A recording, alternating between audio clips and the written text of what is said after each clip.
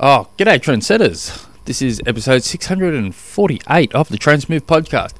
My name is Tim Egg, and if you have a question for the show, do not hesitate to jump on through to the website, transmove.com, or send me through an email, tim@transmove.com. Now, I got nothing. It sounded like I had something to say for a second, but no, not really. What's been going on in my little world? I've been coming back from this injury, Achilles injury, and this is the third or so time, and this is the best I've come back from it, and probably because we've finally found the root cause of it. In the past we've been, looking more at the Achilles than anything. Anyway, so at first we thought it was the my soleus is a little weaker, so we've been trying to strengthen that up, but then you dive in a little bit deeper, and it's actually the arch of my foot, which is the absolute root cause of the issue. I roll in on my left side, and so it becomes a bit of a flat foot with each step. So we've been focusing on that. We've got short-term, medium-term, and long-term strategies to fix it. So the short terms are obviously little band-aid solutions so I can get running again. And so at the moment I'm at 5 minutes of running, 1 minute walking for about 40 minutes. And so it's a beautiful and scary thing all within us at the same time, because I feel completely uninjured and completely unrestricted with my running and with my body movements.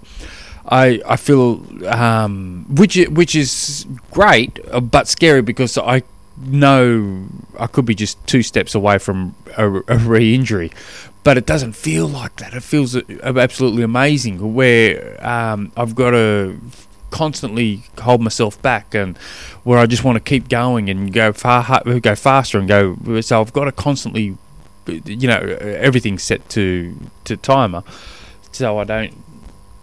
So I'd walk every 5 minutes. Next week I start 6 minutes of running, 1 minute walking, mostly on footy fields and cricket fields and stuff like that. But anyway, I digressed.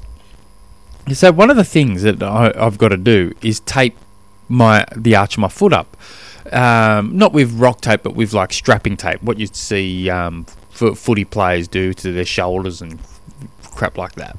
So, and once that stuff's on, and it's been on there a little while, and your body heats up and cools down a bit, that stuff's, just glued to your skin. And so I can get a bit lazy with the strapping of my tape. I'll always strap it, but I'll generally leave it on. And because I like to walk around at home barefoot, I like the feeling of the strap on the arch.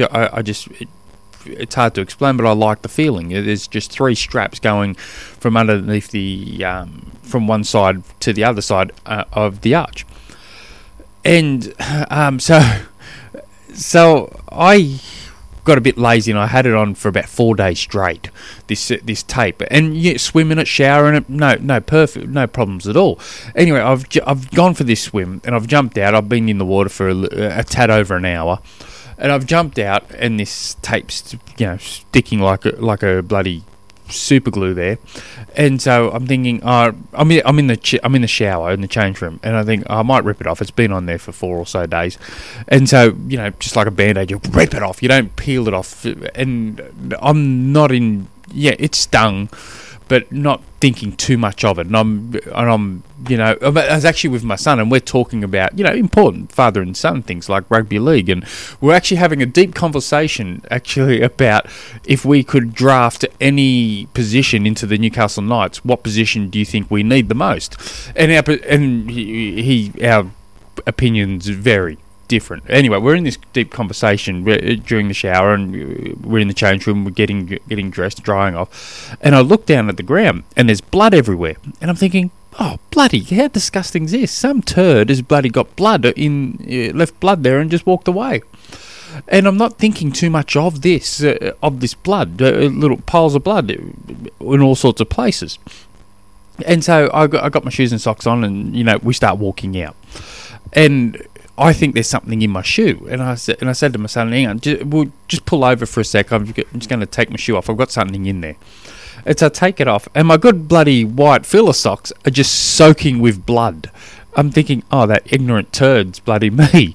And I'm thinking, crap, what happened? And then I just see, when I've ripped off that strapping tape, my skin's all soft from the water. This thing's stuck like super glue. It's just ripped tons of skin straight off off the soles of my feet. And I'm thinking, oh, crap. So I quickly put the shoe back on. We march on out. And I'm thinking, I'll worry about this when I get home. And it's just soaking with blood. Anyway. So, my wife just thinks, I'm a moron, because I said, well, I've still got to strap it every run I've got to do, and I'm only running 3 days a week, Wednesday, Friday, Saturday. It's Wednesday, Friday, Sundays, generally around it. And so she goes, you're not going to tape it again? I go, well, I've got to. Physio says, I can deal with pain. And this is me bragging to her. I can deal with pain. No worries at all. Okay, it will eventually heal. She's right. And at the moment, it's looking pretty manky. But I'm saying, she will be fine. I can handle. And so I've gone for 3 runs now since, and I'll put the tape on before the run. I'll run, everything okay, and then I rip it off quickly, and half of it starts bleeding again every single time. But yeah, it's so if anyone has feet fetishes out there, I've got the cure to that. I can put you on the straight and narrow. You can have a look at my manky looking feet and go, God, I don't want to see another one of them as long as I live. Oh, she's a manky looking thing. But anyway, today's question comes from. Hang on, I'll bring it up. I'll pause because I'm nowhere near ready for this. All right, I'm back. Today's question comes from Jeremiah, who sent his question through to tim@transmove.com.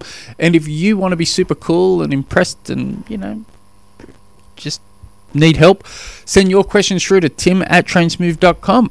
And he writes, how would you create a handicap for an Ironman so that everyone is really competing with each other? I finished with my Masters in Architecture this month. Good on you, mate. My buddy Colin wants to be... Colin... Easy for me to read. I bet my buddy Colin that I could beat him in an Ironman next year. We figured that we could do it between Christmas and New Year's, so that's easy to take time off. So instead of a race entry, we'd bet $500, but he knows I'd win. He has no doubt, so he wants me to wear a 20-pound vest, a weighted vest. He's 200 pounds, I'm 160 pounds, so he thinks that would be a fair handicap. He was a special forces in the army, so that 200 pounds of muscle. Then my friend, Sari, I'm pretty sure I'm butchered that name, wants to join. He got a 4-hour 4-hour 58 Ironman 70.3 last summer. He's even lighter than me and fitter than me. But how would we handicap the race? A 40-pound weight vest? I think the weight vest could injure me anyway. Yeah, I agree with that. Not even knowing you, but it sounds like a recipe for disaster, that one. And he doesn't really it doesn't really scale. His idea is a weighted down bicycle, so that power to weight ratio is about the same for everyone. There's big flaws to that one. Make the distance a factor for personal records. Maybe for a 4-hour run, for 4 hours at a 10k, someone with an hour 10k would do a 40k 40 minutes. So right. Yes, scrap the weighted vest. That just sounds like a major recipe for disaster.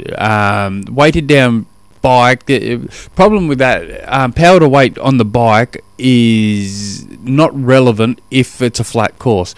When power to weight really steps up, it steps into its own, you're generally looking at hills. Once you start riding up in the sky, power to weight generally takes over at that time. But once we're talking, a flat course, it becomes virtually non-relevant. So a power to drag is a much more effective number to look at for triathletes in general. So there's a few different ways you can do it, and a couple of the like there's a run club here in Tassie that does it on handicaps, and it's just such a flawed system. They look at, I swear that, and they'll deny this, I'm sure they will, but they look at the starting line and they go, I want Jeff here to win today, so we'll give him this crappy little handicap, and this person's won twice in the last month, so give him a really shocking handicap. I've done these sort of races, and I've got handicapped like 5 minutes past someone that does 5 minutes faster over a 10k than I do. And I'm thinking, how does this work? How am I taking... And what they do is, all right, you take off at this time, you take off at that time, you take off at this time, and it just, goes down the line in that way. In theory, if they've done a good job of calculating this, everyone, if they're on, will run through that finishing chute. It'd be a sprint finish, almost. If everyone's on and they've actually done the handicap properly. They do an okay job at this bike race my son and I do on a Tuesday night at during daylight savings, where though it kind of gets half flawed because I shouldn't be in the category I'm in, because I'm going to ride with my son, and I'm basically pacing him the whole way and yelling out instructions and stuff the entire time. But at least their system does get a little bit closer, where we're kind of getting close to that finishing line, pretty close to each other. So that's generally not too bad. If it was me, I did a handicap race, a triathlon with my son, like a friendly bet, where I gave him 5 minutes. I crossed the line at a certain time, and he's got to be within 5 minutes of me. And if he's within 5 minutes, he beats me. If he's over 5 minutes, I beat him. And that was just us. Well, what do you swim? I swim. That sort of stuff. And it was just a swim bike race. And so we swim. Anyway, that's beside the point. I can easily get carried away with other stories beyond stories. So if it was me, the way I would do it is I would create a series of swim, bike, run tests to do before. So it'd be and you can do something like your stock standard CSS tests for swimming, and you work out your CSS pace. And so there's online calculators there. The